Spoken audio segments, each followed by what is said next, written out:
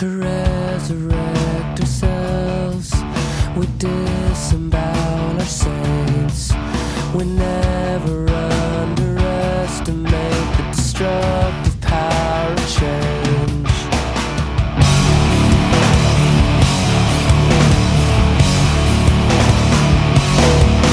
We find another way. We dream of stupid shit to while away our days. There's time for everything. We're always searching for what's wrong. No, no, it's so wrong now. No, no, it's so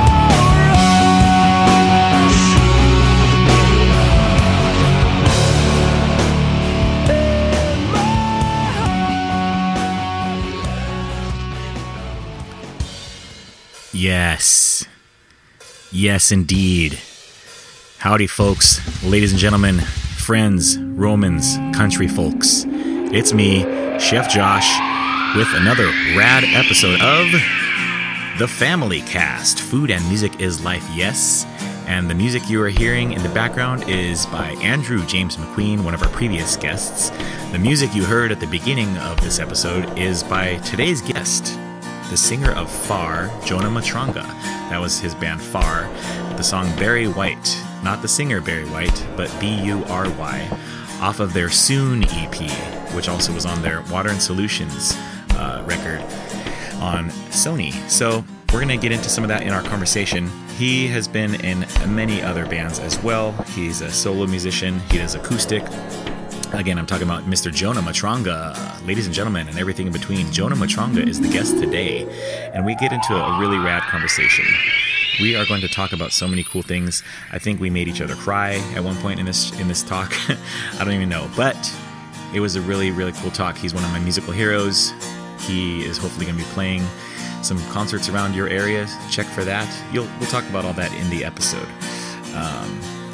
So this week, I just want to say, oh, no, you know what? I'm going to talk after the episode, after the conversation, because me and Jonah have a lot to talk about. So, without any further ado, my conversation with Jonah Matranga on the Family Cast. Food and music is life, yes? Yeah. So, let's dig in.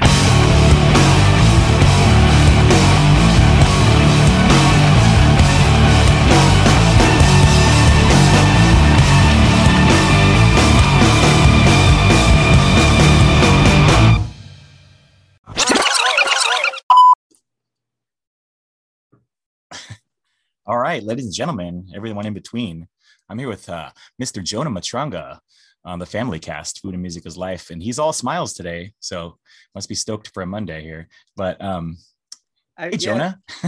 Hi. I didn't smile for a good portion of my life. I'm not sure why. At least I can't find photographs of me smiling.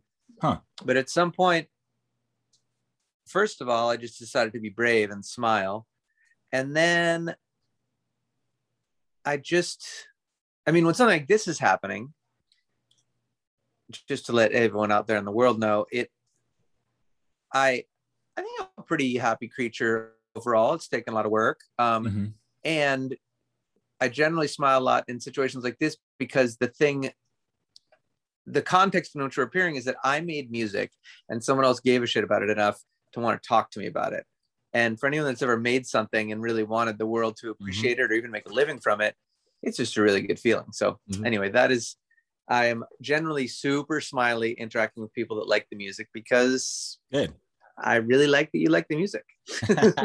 Exactly. I mean, well, yeah, musician, you've written books and you do a lot of things these days. Yeah. A proud father and doing stuff in the community and all the cities you live in. Hope that warms your heart to know that people know that you are a proud father and musician at the same time. I was watching your TEDx video earlier. Oh yeah, that's right. Yeah. You were in San Diego for that. Yes. I wanted to know how the heck that came about. Like you ended up talking and singing at a high school in San Diego. Things. Truly strange. As with most things, I want to say, let's see if I can track this one back, because after doing it this long, there's such usually a funny line to what happened and why. So in this case, I'm pretty sure that there's a young woman in San Diego who grew up going to my shows. At some point, her family got into it. I got to know her moms, and just so, and then I think I did a show in their backyard. Oh, wow. And then one of the people there was the young woman putting together this TEDx thing at their school. And so somewhere in the conversations that led to all of that, and from all of that, I ended up on the stage. There you go. So now you can also add to your resume, TEDx speaker, performer. Yeah, it's really, I could really probably work it. I know, because TED's such a powerful brand at this point. That's true. Yeah. Yeah. Fortunately or unfortunately, I'm not a huge fan of their branding, but I respect their success in the marketplace. Yeah. And either way, it was super sweet to be a part of that. I really loved how, that's the irony, is that it was a super lo-fi sweet thing. I don't know if you can hear, like, it at one point, like, they turned my guitar down, and then they don't realize that I'm going to be interspersing talking and singing a lot, so then it never gets turned back up for the rest of the thing. So it's just a cappella singing and talking after that, I think. But I loved doing it, and it was really, I love getting to work my brain in different directions. I mean, with the book, and I sometimes think of my primary instrument, certainly not as my guitar, not even as my voice really, but like the idea itself. I think I'm good at playing the idea.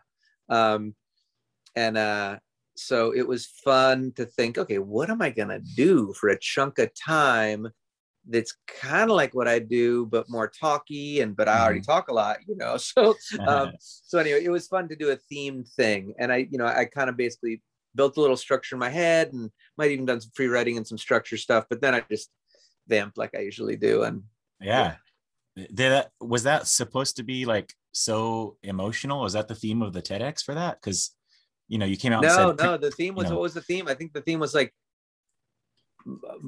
minds on fire or something like that. What was it? I think it was Ignite. Yeah, some ideas ignite.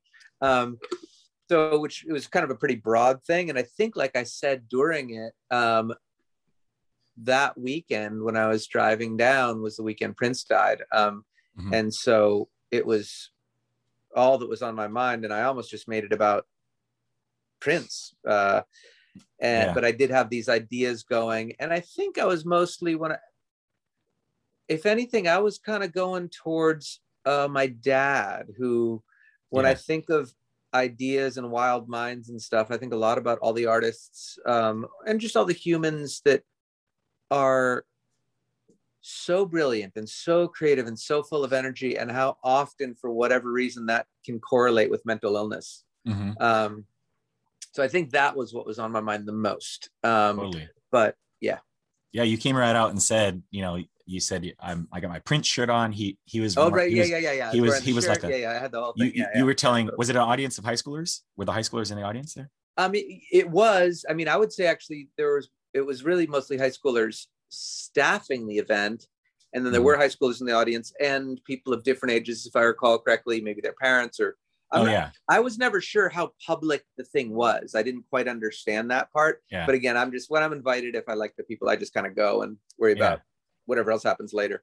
I guess the reason I brought it up is because you came out saying Prince raised me as much as anyone else did. And then you talked about your dad and some of the, the trauma in your relationship with him, perhaps. And then you rolled it into talking about your own fatherhood yourself. Right. In this particular speech.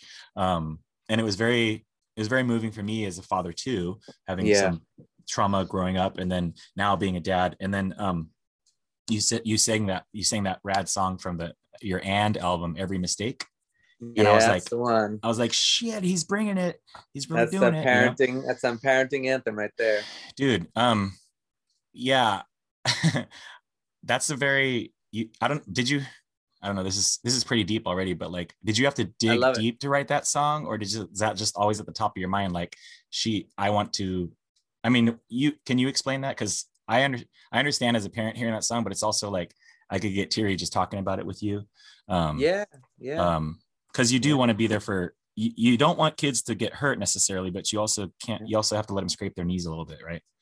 Yeah, I always remember. Yeah, and that's definitely the kind of control freak I can be when I get scared. Is that thing of like, we would have tons of fun, Hannah and I, when she was little, and just I would throw her around and let her jump to me from high places and stuff. And anytime I was sort of involved or right there was cool. But you can probably relate to this feeling. If we're sort of running down the street, if we're parallel, then I'm cool to be running. The minute she gets literally out of arm's length to where I couldn't react in time, I think there's some internal sense that kicks in, and all of a sudden I get very scared. It's very interesting. So I'm sure that was somewhere in there at the time, because at the time I was writing it, she was, about middle schooly. I ended up singing it at her 8th grade graduation, which was really sweet. Oh, wow. Yeah. But like lots of songs, I really just started out because I like to try and take life, death, love, parenting, whatever all the big subjects of life are. I like to tell them a little more truthfully than I think a lot of pop songs do, because music can get kind of romantic-y, and of course you're only dealing with you don't have you can't write an essay. You got to rhyme. It's got to rhyme. Got to have some melody. It can't be. So it's an interesting thing to really try and get at the nuances of a thing. And again, when you're talking about something as big as parenting or just unconditional love, these are really big subjects that the greatest philosophers of our ages have tried and failed to articulate. Yeah. So I was in that process. I just really wanted to write a song that was true, because of course I could have written, like many parents do, everything's going to be all right, little darling, kind of thing. Right. And those songs are so sweet. They're some of my favorite songs. And they're not true, as far as I can tell, about life. I mean, yeah, zooming way out, everything is perfect and all is existence and all that stuff.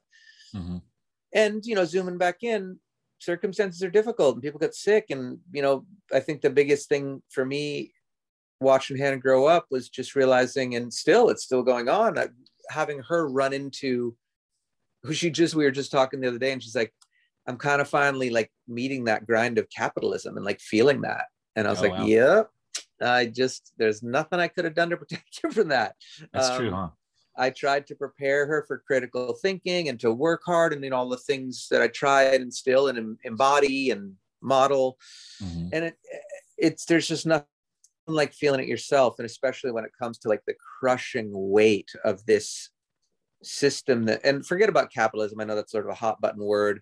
For me, capitalism, socialism, communism, Christianity, Buddhism, pick your thing to mean a big idea. And humans have done a bang up job of fucking it up.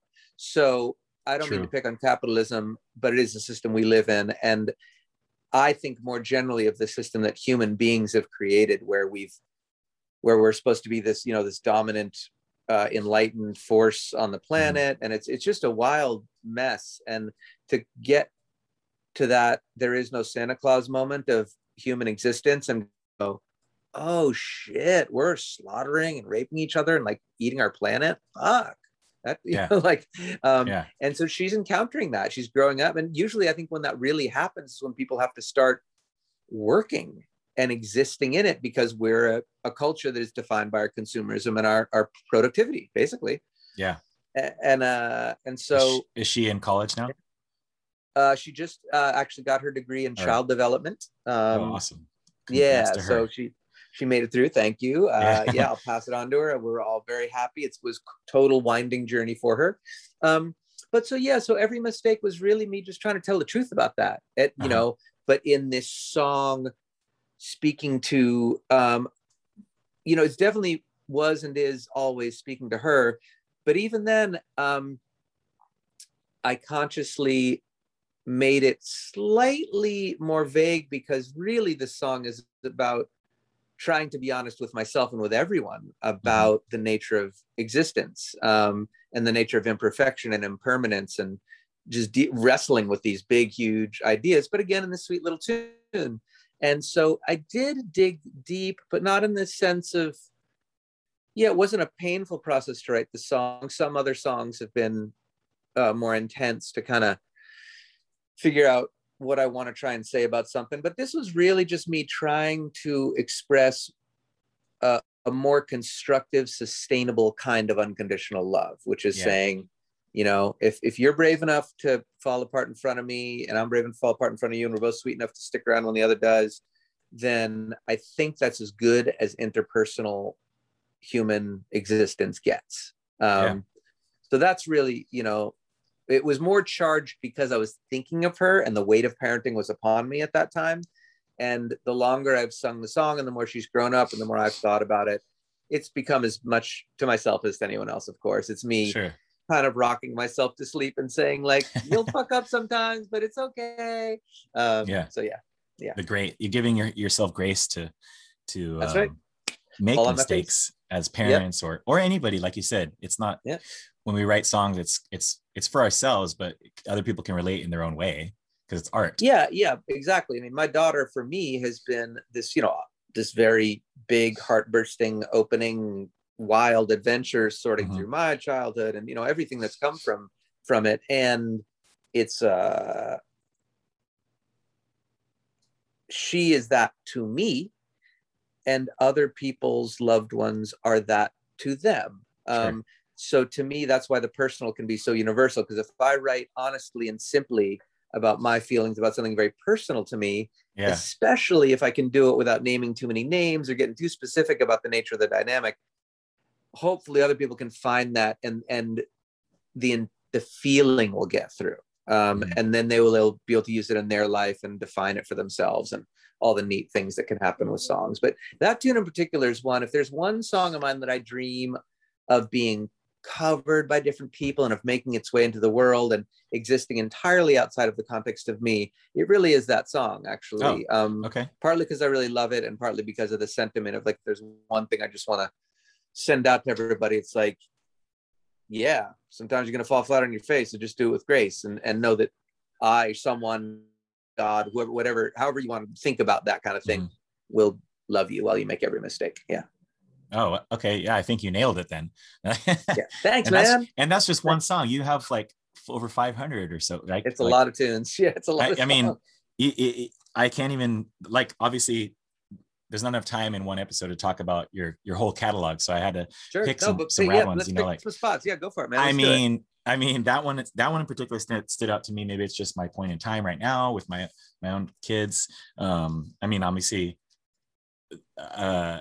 the whole FAR catalog, and I mean, I could pick from any of the musical projects that you're doing. But I know that on when you go on tour, I wanted to ask, do you do house shows like when you're like in other countries too? Are you doing Jonah around the world like that, or is it? Yeah, hell yeah. Okay. Well, lately it's been, let's pretend it's not like COVID time or whatever. Like, yeah. I know. It's really, I'm in that interesting place where I barely remember everything that just happened. But it definitely happened. And so I'm trying to keep my eye on it. And now there's just like this weird gap where I didn't do any shows, but I can't quite remember why. But yeah, no, I hear you. But I'm actually bringing it up because the gift for me is that I already knew how much I loved really personal shows. And so I did a few shows over the crazy times because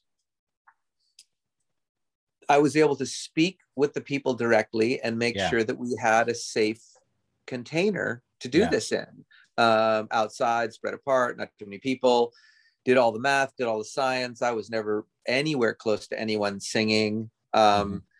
And then just recently, just post-vaccination times, I got to go to Yosemite and sing for, it was two people get, you know, and they're two best friends. They're two people getting married, and then their two best friends kind of helping officiate and do the thing. And then I was the only other person there. And again, it's just because of my music. And so I love that. And yeah, this over the summer, I'm going to Germany for a week. But as far as I know, only for one show, because I'm going to go and sing at someone's wedding in Wiesbaden. Yeah, that's awesome. Yeah. Are you going to do any songs in German? Well, you know, I have my you know, my little smatterings. I've got Disco Manifesto. That's got Ich heiße Jonah, ich bin glücklich, which is like, you know, I'm Jonah. And then glücklich I like because it kind of means both lucky and happy. It's kind of a neat German word. Okay. And then I've got Bitte ein Kuss, please a kiss. And then my party trick when I go to Germany usually is that someone at some point taught me a little bit about numbers.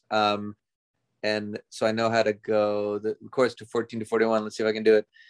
14, 41, bist du blind, du endest dumm. 16, 23, 32, 41. Wow. So that's there you go. pretty knows 14 to 41. That's that chorus. Yeah. Bravo. That's awesome. He's cultured. He's an accomplished book writer, amazing parent. He does it all. Okay, see you later. Just kidding. I know that we had a couple mutual, or you know my friend Daniel. Sweet guy. It's like, it's almost like he's super sweet, and you seem super sweet when he talks about you. It's like you. I mean, I don't know. Have you made enemies in your life? Because it seems like everyone likes you. Oh God, no. There are people in this world who fucking hate me. Oh, okay. And there was a time in my life that I felt really sad about that, and I've tried to do a lot of repairing. And I don't want to overstate it. I would say most people like me, I hope. I similarly, you know, at least try to give the benefit of the doubt to people right off the gate, you know. And I would say, you know, I've got some old band members that do not like me. And then, yeah, just a couple of people who I just kind of got in fights with, you know. I grew up around a lot of emotional chaos, and I sometimes I don't think understand how people experience me. So I'll be experiencing as kind of like intensely debating something or sharing or trying to really talk about something, and other people, like, I'll think I'm on like a 4 and I'm on like a 11 to them. So I've had to kind of over the course of my life learn to you know, I'm a pacifist, and I don't in one fight in 7th grade, you know, like I don't do that, but I can be kind of mean if someone betrays me or messes with me. I'm sharp, real sharp, and real emotionally intuitive, which I can use my powers for good or for evil. And so looking back on it, I've had a couple stupid fights and kind of real needless conflicts with people. And so I do my best to repair them and be accountable. And thankfully I haven't had anything like that in a really, really long time. But yeah, and also sometimes it's, you know, I really try and take accountability, but also, especially in a quasi-public life situation that I'm in, especially these days with the internet, there's definitely people who just for sport like to talk shit and like tell lies and like do some ugly stuff. So I you know, there's some times when I literally don't understand why people have decided to like hate me or say something mean to me. And I can't, you know, I really rack my brain. I really try and figure out, like, did I fuck this up? Like, did I do something? But in some cases, people who I literally don't even remember meeting, or like we had a very brief interaction, and they've come out with these either to me or just sort of publicly, he's a fucking dick, you know? And it's like, I don't even know what to say to it. Like, it's at this point, I've kind of dropped out of the social network thing in general. And that was a lot of the reason, is because like, I just, if someone has a problem with me, like, come to me, like, let's figure it out.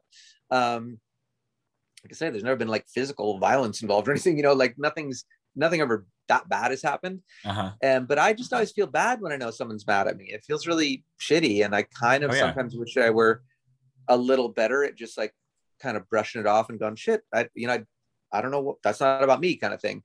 Yeah. But I really like hard to look and make, it is. I know. I mean, you know, it's so anyway, long story short, there are definitely people that have expressed their displeasure with me over the years. And to the degree that I can repair things, I really love to. And I would say in the past few years, a lot of my work has been around just kind of like letting go. Like if someone wants to hate me or decide that I'm a bad person, I really can't control that. I can do my best to get in touch with them, you know, and to try and do something. But the point is, like, if, you know, if I say or think I'm a certain way and someone thinks different, I just have, what's that great phrase? Like, what somebody thinks of me isn't my business, you know? And I've really, it took me a long time to get that, honestly. I really didn't like it when someone was unhappy with me, and I'm more okay with it now. Now it's like, okay, someone's going to love me, someone's going to hate me. If someone says I'm terrible, someone could choose to believe them and someone could choose to not believe them, but none of it has anything to do with me. Like all I do is I get to be me. The people who are going to trust me that I'm a good human are going to do that, you know? So I think it's a very charged subject these days, especially with all the trolling and crazy that goes on. So I've been thinking about it a ton. So actually, I know you just kind of were asking that, you know, in maybe a less sort of deep way, but that's a thing I think about often. And so I'm grateful for the people that trust me and care about me and like me, you know, and who doesn't, that's okay. You know? No, I think, I was asking because, like I said, like you and Daniel are, you know, nice people, but I feel like I'm nice. And then I somehow piss people off, and I can acknowledge that, but I want to know what it was and how can we fix it. Also, as a musician or as a chef or creators, sure, exactly. I could have 1,000 positive reviews, and that one negative one is going to make me upset for a whole week or whatever. Like I can't help this person like my food or my music, and I can't over explain it because all the explanation is in the art. And if you don't get it, I'm sorry. I don't know what to tell you. I think see, what's cool about that is I've always known that. Like I've known for a while to, like, if I'm singing and everyone seems into it, but there's one person with their arms crossed in the back of the room. Don't get stuck on them. At the very least, go make eye contact with someone who seems to be into it. Like, why would I sort of focus on that? And I've talked about that with lots of performers and creators over the years. And I kind of laugh at myself because I kind of wish I could have applied that metaphor to my interpersonal stuff sometimes. Yeah. Well, I'm like, why am I focusing on this one person who's mad at me or who has a conflict with me? Like, it's hard not to. I know it. Yeah. I mean, well, I'm not sure it's hard for everyone, but it might be hard for us. I think it does have to do with trauma. I think it does have to do with growing up around trauma. Definitely. Yeah. I'm learning that from my wife. She's a therapist. She does art therapy, and I don't want to hear it, but you know, it comes up every once in a while. Oh, that might have to do with your upbringing or your traumatic household, or, you know, why'd you write so many songs about your stepdad, or, you know, like those kind of things. So when I hear from other artists and creatives that all that goes into your work, like whether you like it or not, some of that is going to bleed into your lyrics or even the way you're playing the guitar. Or, I mean, you have your like logo is a heart with a question mark on the side, right? So like, is that, in my interpretation, you can help me, are you saying kind of what does love mean? Like, what is actually love? What does this mean for everybody? What is love? Exactly. I mean, sure, it could be. I think part of the reason that I love it is that it's a graphic, not words. And so it really, I mean, when I started, I've been drawing this for as long as I can remember. And I think honestly, when I first drew it, I was just I'm actually like rubbing my hand on it as I talk about this. As I think I drew it just because I liked interlocking shapes, and I thought, oh, a heart has the same kind of arc along its outside edge that a question mark does along its inside edge. And so there's these, at first it was just, there are these two incredibly iconic symbols that could just like fit together like puzzle pieces. So I think I was just fascinated by that and the possibilities of what it could mean. And so while I have had my share of confusion about love for sure, it I don't ever remember it being that overtly mopey. I remember it being, again, first a kind of just an image I sort of enjoyed. I think I only started considering the meaning of it when I attached it to the music. And, you know, on the first time it appeared in a musical context was like a little cassette I made in the late 90s. And it was a pretty mopey ass little cassette. I was going through, Far was breaking up and my marriage was ending, and it was a rough time. So yeah, but no, it's become, I would say I'd say maybe there's a little bit of my top 5, you know, let's say, Isn't Love Confusing? Let's put that as one of the 5, because why not? Because it is. And then there's Are You Brave Enough to Love? And certainly in a romantic sense, but I just mean, are you brave enough to show up in the world with your open heart, because it's fucking scary out there? Like are you talking about vulnerability? Like, sure. Are you brave enough to be vulnerable? Yeah. Perfectly said. And it's, you know, as I guess it's a challenge to someone, but it's mostly an invitation to myself, to kind of check it out and go like, are you being vulnerable right now? Like, are you scared to be vulnerable right now? You know, it could also just be, it's scary to show one's heart, because it's scary. I don't know. Vulnerability is, it doesn't, I guess it doesn't need to be scary, but it sure is. And mostly though, and lately, the one that really, really sticks is that for me, love and mystery are the only, they're the two things from which all other things rise. Like, if it's as close to a theology as I've got, is that if you put love and mystery together, I mean, what do you get? You get art, you get life. And I just really enjoy that idea that these are the two, you know, it's sort of H2O or something, you know, like heart question mark is the compound love mystery, and love mystery is the thing that everyone is talking about when they're talking about God, basically. This thing that always was, always will be. So love mystery, that's that's what I think these days, but it's been a lot of things and it was never anything. So there we go. I'm sure. Yeah. It's like, I mean, you can hear, I mean, going all the way back to like, you know, the Quick EP or like Tin Cans or anything like that. Like, you know, I mean, for example, you picked like the cover of the Boxer, you know, Simon and Garfunkel. But to me, that song sounds like something that has to do with a mental health struggle, and somebody like trying to make you do something you don't want to do, blah blah, and then obviously you put way more aggro emotion over it than those two guys originally did. But I feel like I just swiped the la la la la la la la la la, and even that I really never.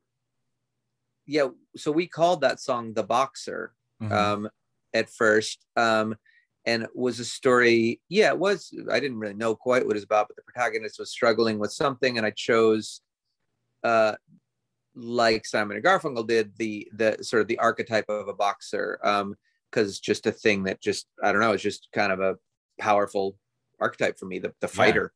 And so I initially called it The Boxer, and then I didn't know anything about publishing or anything. So I just we were calling it the same name, but that didn't have anything to do with anything. And like as far as legally, and I called it the Boxer in homage of They're the Boxer, and I did the la la la in the middle as a vamp.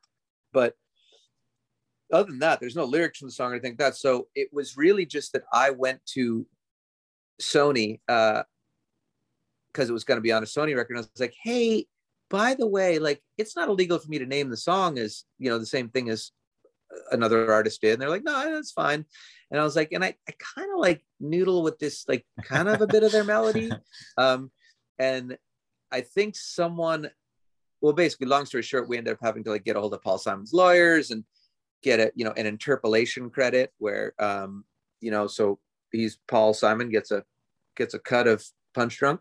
And what a lot of people told me was like, you really probably never should have asked, because probably no one would have really noticed enough to do anything about it. But once you ask someone, then their ass is on the line if it comes down, you know, because they don't have plausible deniability. So anyway, it's just funny that you bring that song up. But I think I was trying to think of one of your songs from way back when, and then I was talking to somebody that a songwriter has a maturation process from like your beginning of your career all the way through your other bands and songwriting till even today, when you're playing just, you know, when it's just humble person with a guitar singing, being vulnerable in front of a crowd, no matter if it's 2 people in Yosemite or 1,000 people at a German festival, I don't know. But but when you're singing with your emotional self in, say, for example, Far or Gratitude, or even like, I mean, on your solo, you know, on the Queen of Swords, the outro on that song is very, wow, you know, he's really putting it out there. And then all of a sudden, you know, you can, if with your shuffling or whatever, you could skip to a track where you're covering a Beatles song very beautifully, you know, like you have all these emotions. A trip through my playlist is a strange trip. Totally. I love it. I love it too. I'm glad you do too. But yeah, that's it can be a confusing ride for someone just stumbling in. Like when people sort of see me, doing like a little solo quiet song somewhere, like doing some weird Beyonce cover. I'm like, where can I find your music? I'm like, well, you know, just start by your best guess at my name plus the word music and see where it takes you. And I have no idea what to tell you, because you're going to discover like 18 different versions of me, you know, so enjoy. That's kind of cool. I mean, I do the same thing kind of with my menus. I would like to say is like, I don't want to be like the taco master or whatever. I mean, I do, but at the same time, I can cook other things, you know, like, but like I think you have done a good job of not really pigeonholing yourself. Thank you. I mean, you're freaking collaborating with hip hop artists, Lupe Fiasco, and on that Mike Shinoda record. Like how did you end up doing like more hip hop stuff with all this too? That part is all, that's all Mike, because I mean, of course he was the Fort Minor guy, but he also happened to be working on a track with Lupe Fiasco. So I got real lucky that Mike heard that sample on that song. And then because he didn't want to use the actual sample, he had me come in and re-sing it. So that's it's cool. Really, it's all down to Shinoda. It's funny. So he was a fan of yours then too, right? Right. So he was so I think it sounds like you've read the book, or at least read portions of it. But for anyone who hasn't read the book, I wrote this book that tells all these stories of fatherhood and music over the years. And one of the stories is my odd meeting of Mike Shinoda, because, you know, Linkin Park was one of the bigger bands in the world at the time. And Far had broken up, and I was starting Onelinedrawing. I was on a little Onelinedrawing tour, I remember, in the van. And I get a call on my, you know, little flip phone. And it's someone saying that they're Mike, and then, you know, Mike from Linkin Park. And I literally thought it was a prank. I was just like, what are you talking about? And he apparently had heard this song Pollyanna. And it's just neat because I actually just happened to upload that exact version of Pollyanna, which was on a compilation called Songs to the Brokenhearted back in the day. And it was kind of the first official Onelinedrawing thing to come out. And so Mike heard that and was super into it. And he knew about Far, and he liked Far and stuff, but he somehow heard that track and just kind of, that gave him the idea to call me. And And yeah, we just got to talking. He was so nice, so humble and unassuming. And I remember the first time he came to a show, again, I really didn't know that much what he looked like. I hadn't really watched videos or whatever. We had spoken some, and he came to a show in LA, and he was there waiting, and he's like, Jonah, it's Mike. And I was like, hey, but I mean, I meet so many people. I was like, did we meet last time at the show? Like, and he's like, no, I'm from Lincoln Park. And like literally a show has just ended. So there's like tons of people around that they probably recognized him, or someone was gonna, and he, you know, and like but he was doing all he could to just stay chill. He just came and said a quick hello as I was getting off stage. And I just thought, for someone having that much success to be that chill, like, I'll give it up. So I always really liked him. And we haven't been in touch in a long time. I've actually talked to his wife recently. But so I'm sure he's doing great. He seems like he's doing great. I haven't hung with him in a minute, but he was always so kind. Yeah, that's awesome to hear. Like, I know, I mean, you do tons of collabs anyways, like just looking through your whole roster, but I mean, you've probably talked about all those on other music shows, but I wanted to know, how did you get involved with the Glide Choir, the world famous Glide Church in San Francisco? Like, you're going, you know, East Coast, Sacramento, and all of a sudden you're at Glide in San Francisco. Yeah, it's trippy, huh? Yes, for anyone who doesn't know, Glide is like this really beautifully, amazing, radically inclusive organization. It's hard to even put it into words. They've been around for like 50 years, and they have served millions, literally millions and millions of meals. And they've developed housing and prenatal care and HIV testing and all this amazing stuff. So thank you for asking about Glide. They're incredible. And I moved to San Francisco in 99, or the Bay Area. It's the first year I was over in Oakland, kind of Oakland, Berkeley border. And then I've been in San Francisco proper since 2000. And sometime early on, I think this happens to a lot of people when they live in San Francisco, someone said, you should check out Glide. And I think especially being a musician, someone was like, this band Glide, like, they turned it out, like, their music is really good. And I grew up not going to any churches at anything. And Glide actually technically isn't, they left the Methodist Church actually because the Methodist Church was kind of being sort of trying to tell them what they could or couldn't do, basically. And Glide was like, no, we're here to love and to help people. So they bailed. But point is, it sits in a church building still. And when I first heard about it, was part of the Methodist body. And I didn't know what the method, some kind of Christian thing. But it wasn't ever my thing. And I, as a young rebellious punk rocker, I had as many feelings about religion as anyone. And I've since, really, really changed my tune on that. I still don't believe any one particular story or anything. I think it's all neat things that humans have made up to try and explain ourselves. The love mystery. The love mystery. That's what I'm saying. It's the love mystery. So Glide is all about the love mystery. And I would say, interestingly, this is actually a really cool circle. I'll bet that me starting to define this symbol in the way that I just did had a lot to do with hanging out with Glide, because that place is all about love and mystery. It's just, and so anyway, I saw them, I saw some, I think my mom took me or something like that. And I remember immediately falling in love with the music and just having this kind of dream of, and back then I was on tour a ton, and I didn't, I was never anywhere for more than 2 days. And I thought, gosh, if I ever have a kind of life where I've got a thing where I'm around sort of consistently, it would be fucking cool to sing in a place like Glide, to sing in a choir. Like, all I know is being a lead singer, and to just be one voice out of a bunch singing these big, beautiful songs about unconditional love. I just thought that could be cool.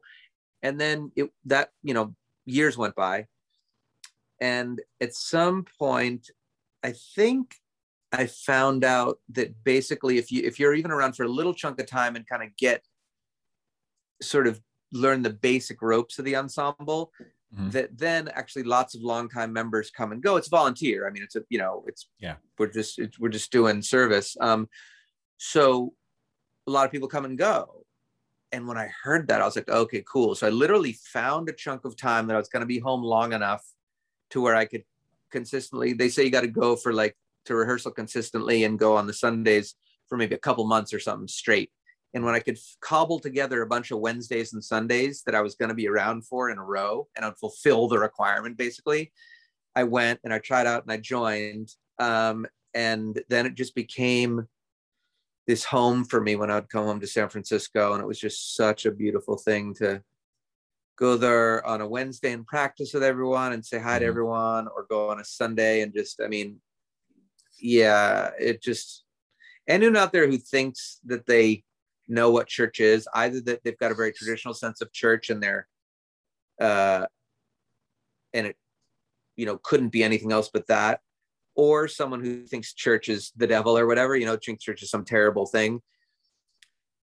Both of you go together, in fact, and realize that there's this whole other way to do it, which is very human animal based sweetness, and service based sweetness and justice based sweetness, and all the things, frankly, that any system of belief claims to be about. You know, there's this, you know, there's this sweet bumper stickers of, you know, Jesus was a, you know, a socialist, you know, like, and it's like, it's kind of true if you read the Bible, you know, I mean, I don't know. He did a lot to whatever he was or wasn't.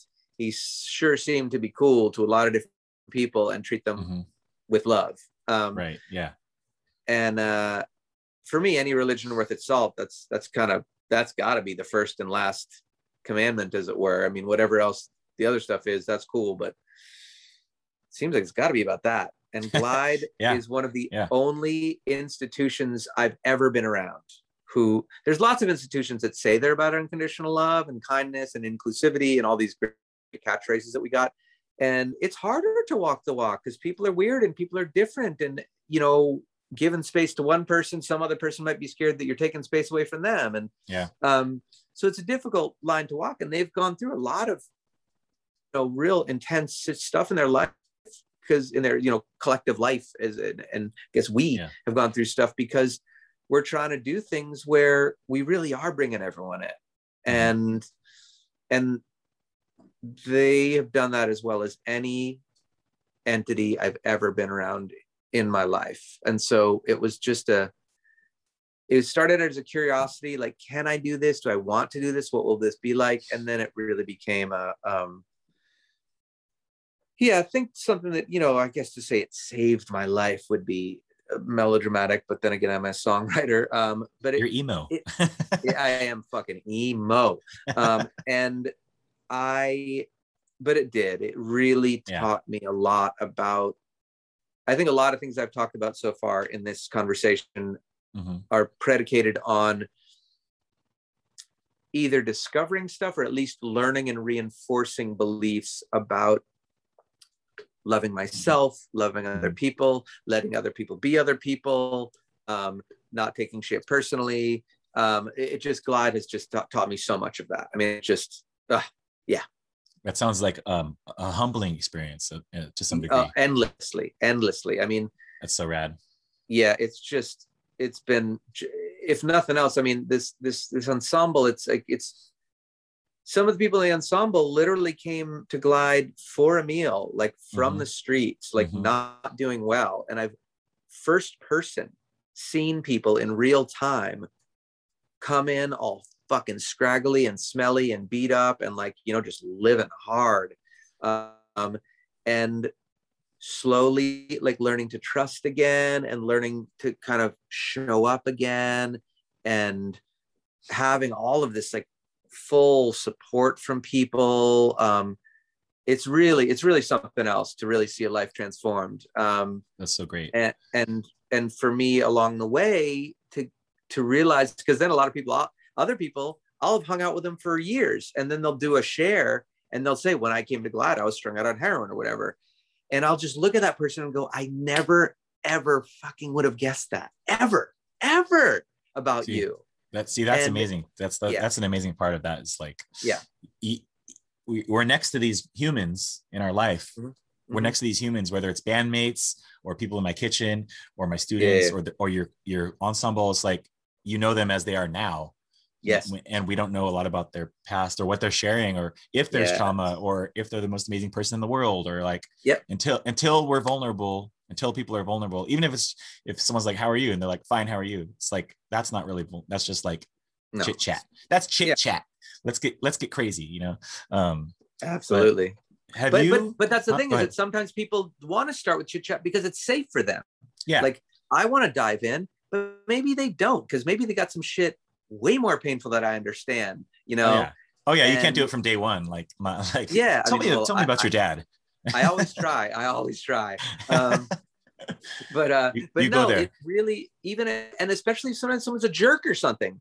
But then if I later find out, like, oh, but I said that thing, and I had no way of knowing that I was getting in their feelings, but I could, given that they've been through what they've been through, I can understand why they would have gotten freaked out. And I said that. And it was like, I mean, it's, you know, the whole don't judge a book by its cover thing, blah, blah, blah. Like, we know it. But again, it's one of those platitudes that living it is quite a different story. So yeah. Would you, or have you done any of your own music with the Glide Ensemble as your backing kind of vocal choir? I've done weird, like, kind of, I've taken my pocket recorder in a couple of times to practice, and just sung a line, and like, I do a thing where, like, I'll have a beat in my headphones and I'll go la da da da da, and then I would have other people go la da da da da, and they would have no context for what they were singing, but I would know where that phrase was going. So I have done a little bit of sound collecting and harmony collecting, but one of my big dreams actually is to properly record a tune with the Glide band and the ensemble, and to do it.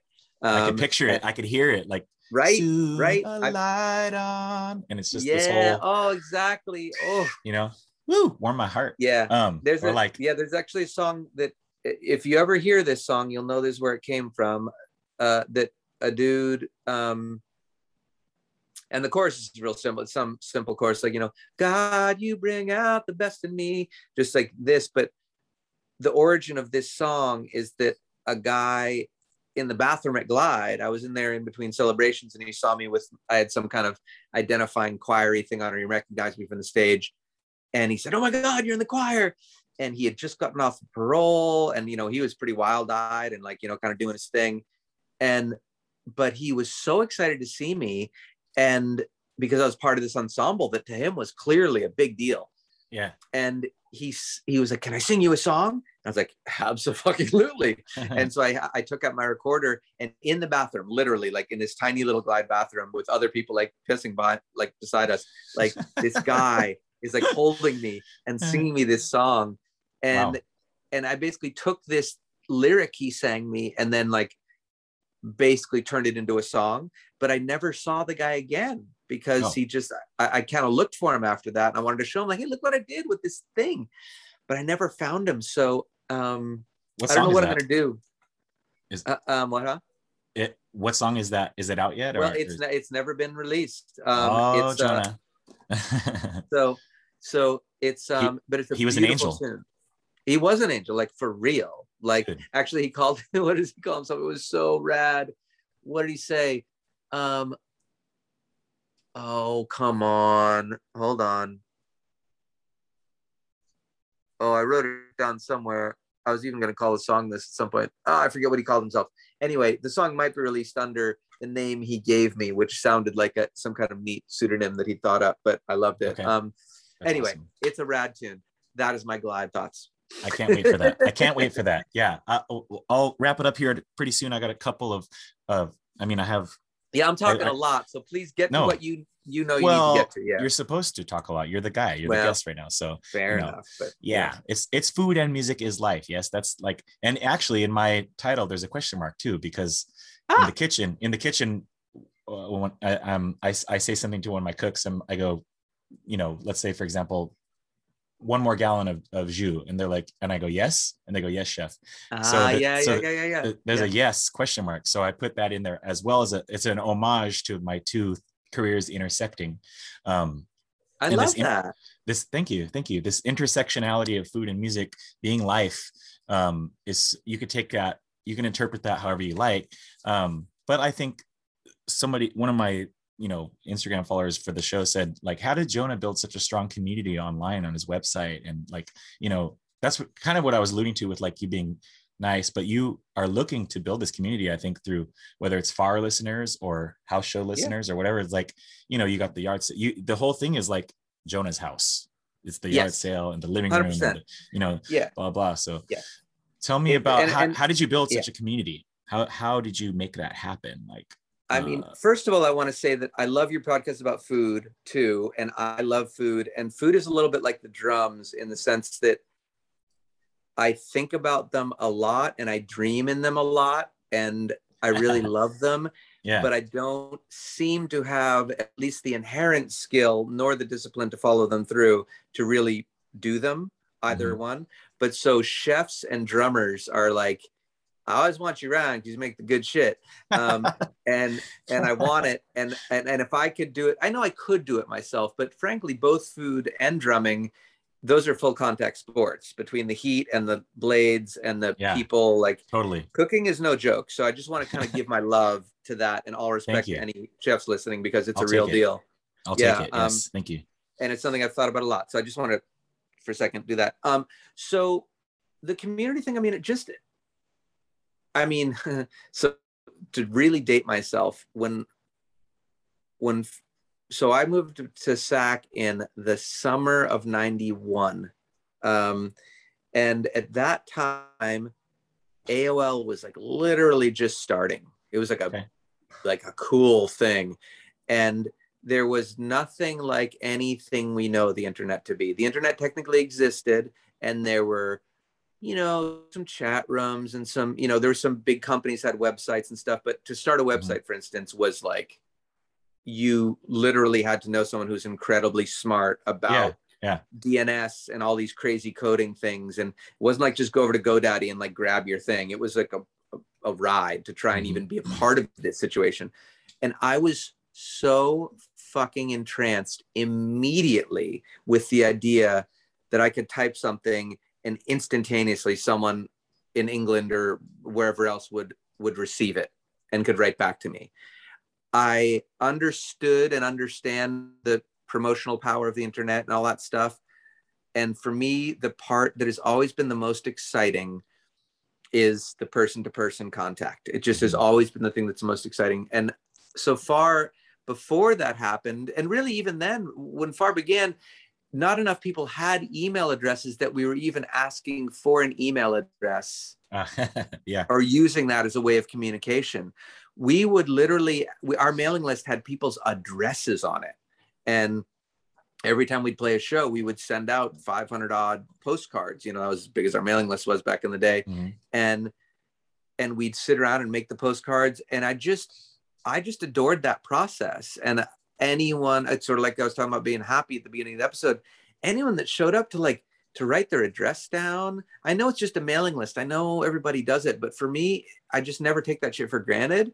And so I was so psyched on that. And so right from the start, I was very interested in it. And so we moved from postcards to email. We didn't even build our own website for a while, but we noticed that when we kind of knew we had a cool connection with people who liked our music, we noticed that when fan-built websites were starting to be a thing at first, even bands lots bigger than us didn't have as many fan-built websites as we did. And what that meant to us, and to me in particular, was like, oh, wow, so there's people who really give a shit about us. Like they're going to take the time to do this. And that meant a lot to me. And I was very excited by it. And so basically, cut to FAR ending. And I didn't know what to do. I, at that point, Hannah was 3, 4. Super young. I I still didn't have, I grew up really poor. I had a little money from far, but not a ton. Music is the only thing I really knew. I had just put basically 10 years into this band. And so I had gotten a friend to somehow secure onelinedrawing.com for me, which I've since lost. Oh, no. I know, I don't, it's fine.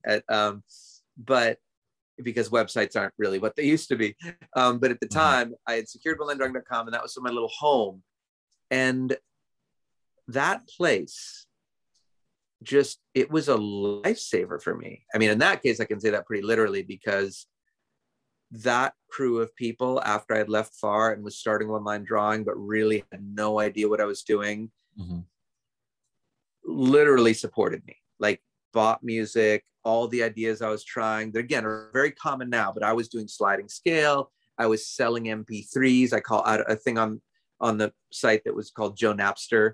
I had a monthly thing called Always New, which I'm actually restarting, where I'd basically, it was like, Patreon or whatever, way before that existed. And sort of this monthly sustainable thing. So I was just dreaming up these ideas and just sort of like telling people about them. And this crew of people, enough of them said yes to that I got to keep being an artist. So it's not to be sort of, clever or whatever, but I sincerely think that I really, like, yes, I built my community and I cared about it, I can see how it happened, but the community kind of built me. Like when I saw that my wild ideas about ways for artists to communicate with people, that people enjoyed them and that they could actually sustain me even without major label money. I just thought, wow, kind of all of my dreams have come true. I didn't really think the world could be like this, but it turns out it can be. And I love that. After that, I just leaned into it way harder. I was like, fuck it, now I'm free. And so I've tried different things since then, but for the most part, it's just been so wonderful to give so much energy to the community part. And I would say the only threat to that in the last 10 years has been social networks. They've really screwed things up for me and for a lot of artists. And so I made a real commitment to myself a couple of years ago. Like, I'm taking it back home. I'm just going to focus on my website, and eventually I quit social networks. Generally, I still go around and like say hi or whatever, but I just kind of bailed on that and decided this community's always been all I've ever wanted. And I know it's more difficult now it's ironic. It's more difficult now to have community than it was back then, because back then, if you did make your way onto the internet, there was like-minded people on there exploring this new world. And now that's very much not the case. It's just a bunch of noise that's real difficult to say hi to anyone, even if it's, I know there's so many people out there who have no idea that I'm still doing anything. I know they could look me up or whatever, but I'm not out there like that. And I don't spend promotion dollars, and I don't really do that. So it's a lot of people are like, they'll say, wow, I just heard your new record. It's amazing. I didn't even know you're doing a thing. And I was like, well, yeah, there's like 8 records over the past 6, I've done a lot. But anyway, the point is the community were everything to me. Literally, it was all I was really interested in from the start of being in a band. I just really was so psyched that anyone cared about any of it. And then when I really had to be on my own without a band, without a label, and people showed up, that was kind of it for me. I've been forever sold now on just anyone who cares enough to show up. I love you. It's as simple as that. It's really, and I know, because you make a dish and you cook it up and you give it to someone and they give you $10. And it's like, oh my gosh, that's so neat. I've got money now because I did this thing I love. And someone liked it and they give me money. And like, it's just, I know it's the most obvious thing in the world. And I'm still so delighted by it. Every order that comes in, every nice word that's written, it's not me trying to be cool. I just am fucking psyched, because this life can be really, really challenging and confusing. And so that there's a small group of people in the world that have given me a pretty simple life where I've gotten to do what I love. I don't know that there's a thank you big enough for that. So I just kind of keep making stuff as like a way of saying thank you. Yeah. Yeah. It's all reciprocated, you know. That's it. When it's at its best, the whole organism is working, and they're getting something from the music, and they're getting something from me, and I show up for them, and they show up for me, and I create this space, and they fill the space, and then we create the space together, and more people come. You know, it sort of like sounds like what you're trying to do is just kind of put some neat pieces together. So I'll end where we started talking before the interview even started to say, I want to come down. I want to sing at a food thing and hang out and see your world. I love seeing different people's hustles, and like how they put it together. It's so thank you for doing this, for giving a shit about me. And of course, if I ever start a podcast, I'll have you on it. And then, there you go. I mean, like either way, like you can come down anytime and we can just, hang out or whatever. But like, if you come and want to do a show anywhere in San Diego, I can come and do the food. I love it. Cook whatever you want. Whatever and like that. But also, okay, you heard it, everyone. I'm getting my request ready. Yeah, do it. Just write a menu. But before can we do a song menu? Can we do it? Can we do a set list song menu? Yeah, of course. The pairings that I do, I can either do like puns based on your song titles, like whatever, just take your favorite songs. We can make dad jokes all day and do that. Right. Like, so every mistake. Exactly. Miss. Yeah, that's a good one. I'm actually gonna steal that one right now. Writing it down. It's official. Poutine to 41. Exactly. Oh, you see, you're already thinking of some. I got dad jokes rolling for days, and I'm a songwriter. It's endless with me. Water and solutions you can go from there. And that's how it writes itself. I mean, you're done exactly. There. Yeah. I like it. I mean, come on. I like that. And that, the close. That's the close. Oh my God! And for dessert, for the final dessert, waiting for Sunday. Oh. You heard it here on the Family Cast. This conversation has been chock full of vulnerability and wisdom and parenting advice and mistakes and trauma and all this stuff. But can you leave us with any kind of nugget of wisdom that you learned in your own life or from your family or from your own mistakes or anything like that? Can you share anything from the heart that you've learned? Yeah, one thing I do want to say is that while we have touched on lots of subjects and stuff, I look forward to talking with you more because I love talking with you. And B, I actually thought we might get a little heavier because whenever anyone else is up for talking about childhood and trauma and stuff, I'm like, ooh, cool, because not a lot of people are into that. So give your wife my love. Yes. And tell her that I too am a person that pretty much anything that goes on for me. Any way I'm acting that feels kind of strange or any feeling I'm having that feels upsetting.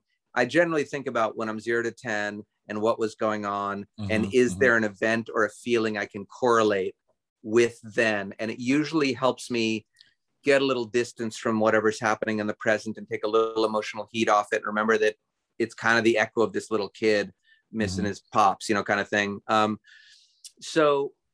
guess that's one thing but I think the thing I want to share that is, I guess heavy, but for me, there's no heavy and light. It's just what life is. When people are really sad, as I have been in my life, like real sad, like not want to be here anymore sad. I have often said, and I just said this to a person the other day, and it's something I remind myself, and that is, you are an animal, not an identity. And that just means like our names, our jobs, all of this stuff that we've got. This is all very recent inventions, language, written. I mean, it's all very recent inventions historically, when you really consider time and animal life as a whole. And we are, of course, animals. And I think a lot of people get their animal life confused with their human identity life. And so they commit suicide and they actually kill themselves. Whereas if I ever really got down there, you'll probably find me at an ashram or something like that, like not speaking, like, and, maybe having like just sort of forgone names altogether. Because yeah, I understand wanting to leave this world. I do. It's a fucking weird ass, confusing, kind of awful world in some ways.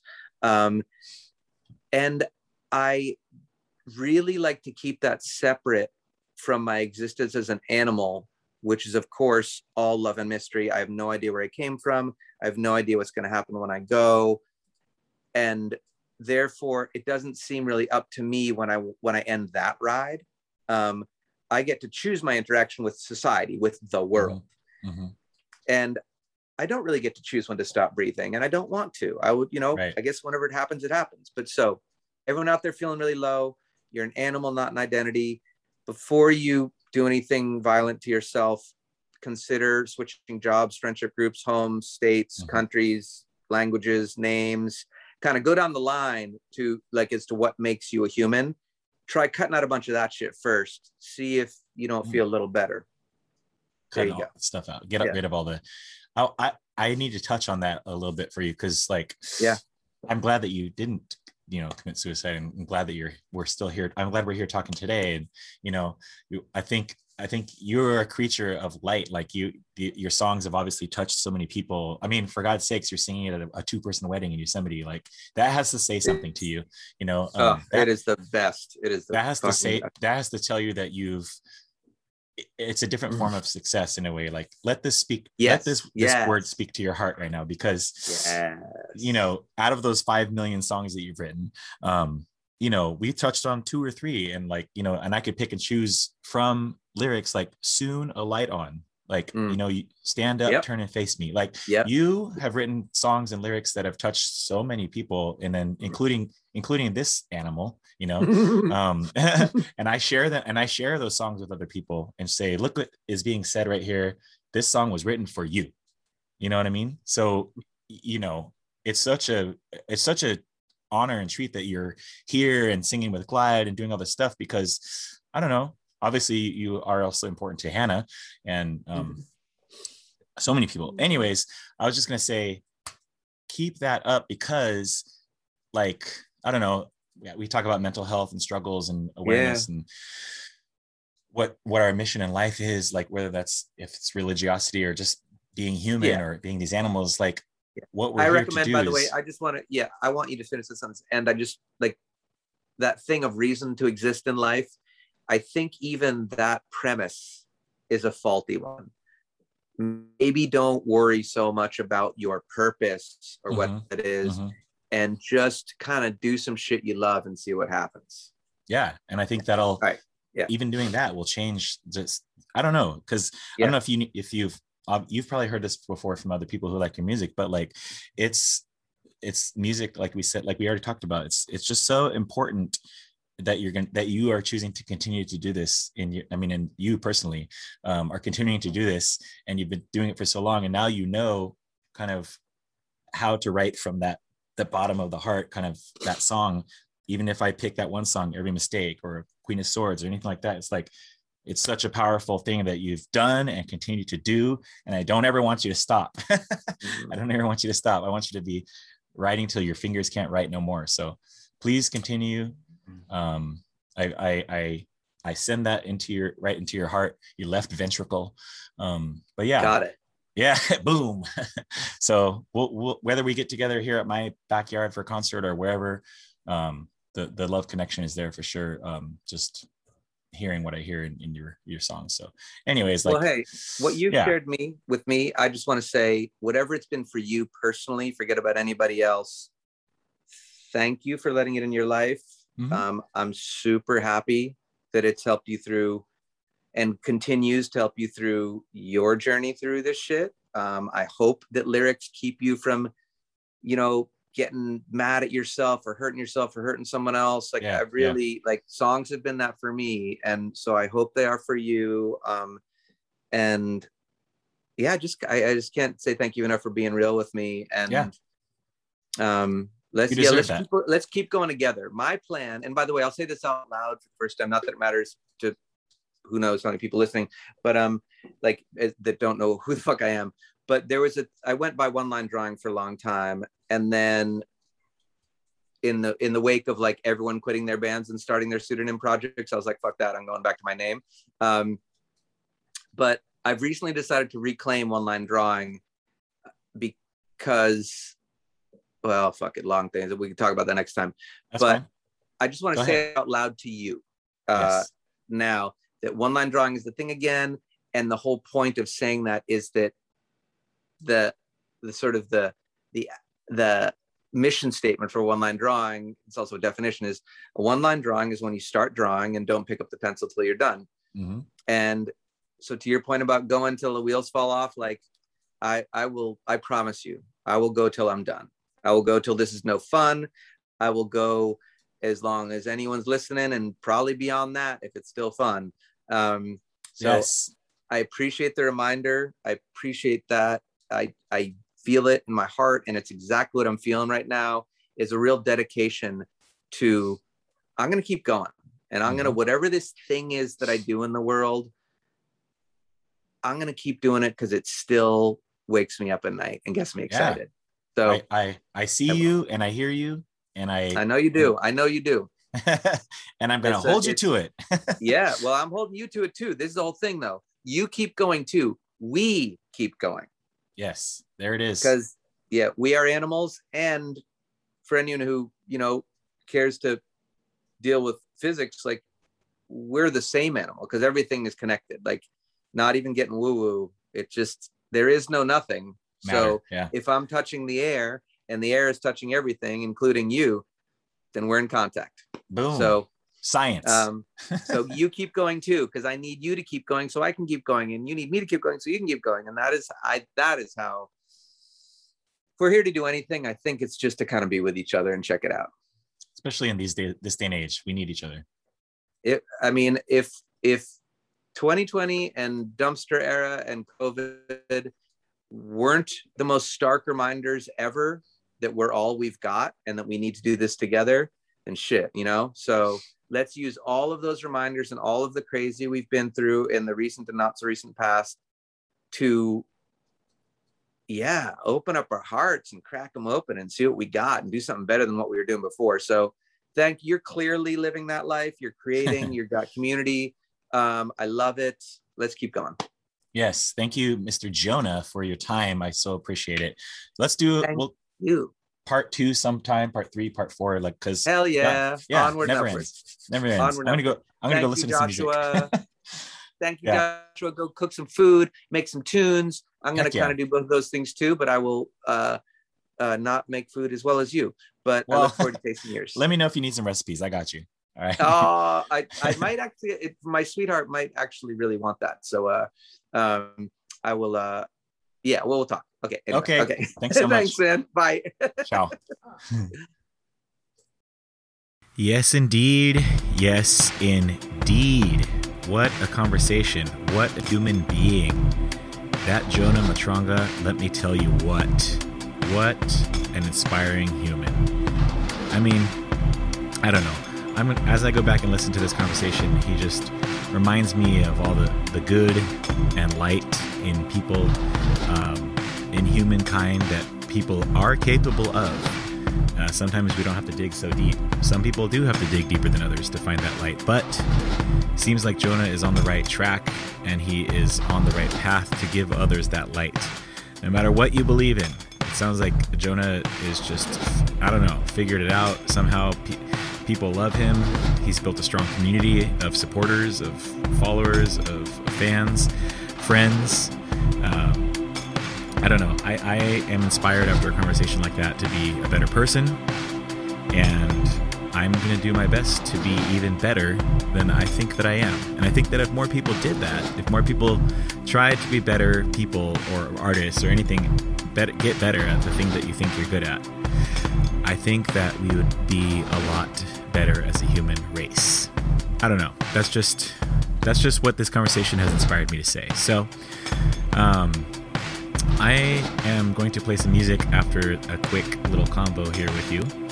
But I did want to say thank you for listening again to the Family Cast, because food and music is life, yes. So whether I'm talking to musicians or chefs or anyone in between the two industries, I always want to bring those two things together, right? So I don't know. It won't always be just musicians. It won't always be just chefs. It'll be people who are in and around all my different paths in my life. So you know what? Just give us a subscribe, rate, follow. It goes a long way. It shows that you care. It doesn't take too long to do that. I do it for a friend's podcast. I do it for other people who I listen to, because it helps get the word out. Not only that, but it also puts it in front of people's eyes as they're looking for podcasts and shows to listen to. And the people that I'm talking to, I'm trying to support them, so I want to get the word out about the stuff that they're doing. So you can find Jonah online at his own website, jonahmatranga.com. He's trying to keep all of his music. It's streaming, it's everywhere, it's available.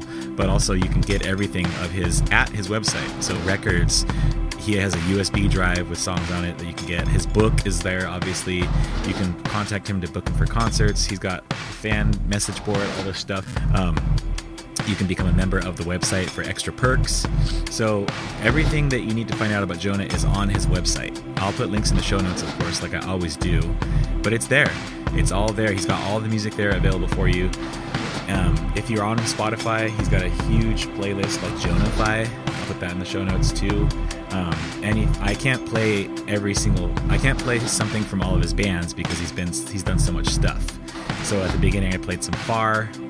I'm going to end with a collaborative song that he did with two other artists, and then I will finish the whole episode with the song that we talked about in the episode that he wrote for his daughter. So I'll talk a little bit more about that after this real quick. I did want to say again, support other artists, support other musicians, chefs, all that kind of stuff. I can't say that enough this day and age when we all need more support in general. Mental support, health support, life support in many different ways. It's not just medical or physical, it's spiritual, mental, all that kind of stuff too. So be there for one another, be there for your parents, your kids, wherever you are in life. Just I can't encourage it enough, because I know it's something I need in my life. I know that my family needs to be there for one another during these awful times. But at the same time, they don't have to be awful times. So that's up to us to change it. Enough arguing, enough bickering online about anything you post. That somebody's always got to say something. And I'm not really trying to start an argument. I'm trying to just make people aware of how I'm thinking and feeling. So if people have a problem with, I don't know, hit me up directly, which they often do, but still, we can talk about it, because I want people to understand where I'm coming from. And I hope that we can have civil conversations about those kind of things. Let's be friends. Okay? So support the cast by going to patreon.com/familycast. And also, like I said, support it by rating and reviewing, subscribing, wherever you listen. We're everywhere. Apple, Spotify, Google, iHeartRadio, more places than one could imagine. More places than one could imagine. So anyhow, like I said, we're going to finish with two songs. One of them is a collaborative song with Jonah and two other artists. I'll put it in the show notes because I'll probably mispronounce it. But I had a hard time choosing because, like I said, he's been in so many bands. Gratitude, Onelinedrawing, New and Originals. He has all of his solo shows that are recorded. Far, of course, and a bunch of collabs with Deftones and Fort Minor, Mike Shinoda from Linkin Park, a whole bunch of stuff, too many to list. One special one that I'm not going to play, but you should check out, is Camorra, Camorra. It's an Italian word, but he did a collaborative band with Jay Robbins from Jawbox. I think you might like that one. Anyways, I can't wait to talk to Jonah again. He's such a rad guy. I'm hoping to have a concert here in San Diego. I'm hoping to host the concert either at my kitchen or my house, or both. So we'll see, upcoming maybe later this summer or in the winter as his schedule permits. And hopefully I'll be able to bring Jonah to San Diego. If you need to book him, don't do it through me. I'm not the booking agent, but use the website to contact him and go from there. Okay? So without any further blabbery from me, thank you for listening to the Family Cast. Once again, this is Chef Josh. I'm out of here. Here's two songs featuring Jonah. The first one is Evening Push by Tel Cairo and Task One, and of course Jonah. And then the second one is by Onelinedrawing, which is Jonah's solo stuff, and it's called Every Mistake. It's the one he wrote for his daughter. I can't get enough of it. I'm in love with that song. So until next time, everyone, Family Cast out. Ciao. Ciao, ciao.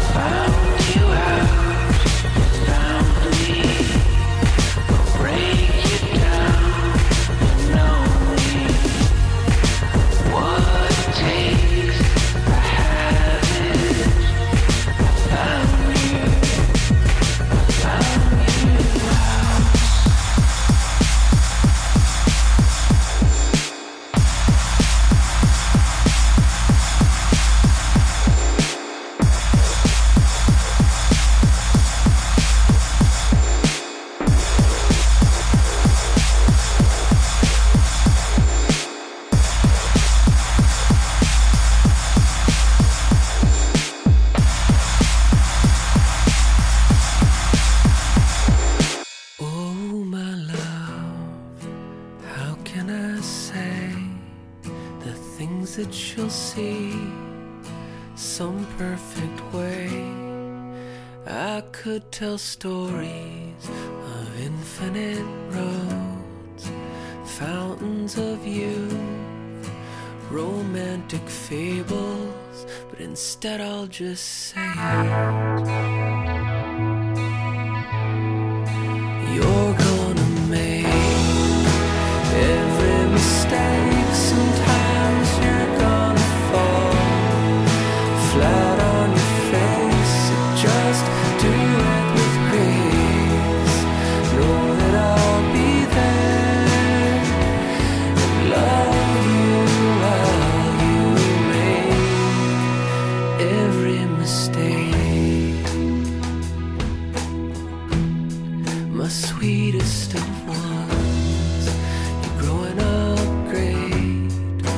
Wide open heart, excellent eyes.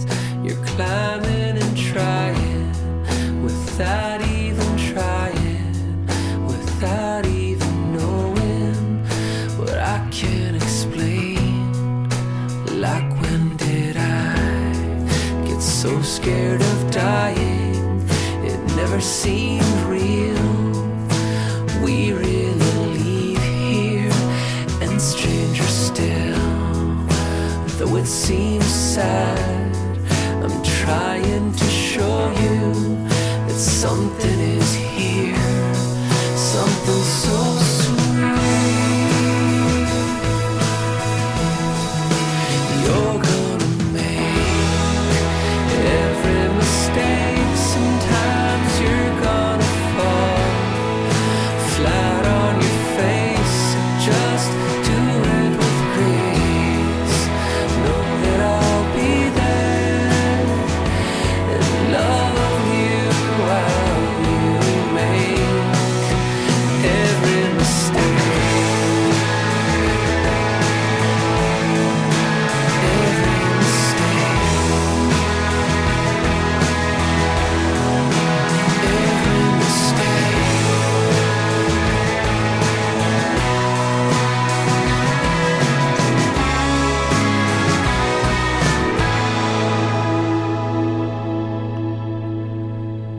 Of course I wish you all of the beauty, a love never ending, a life without pain.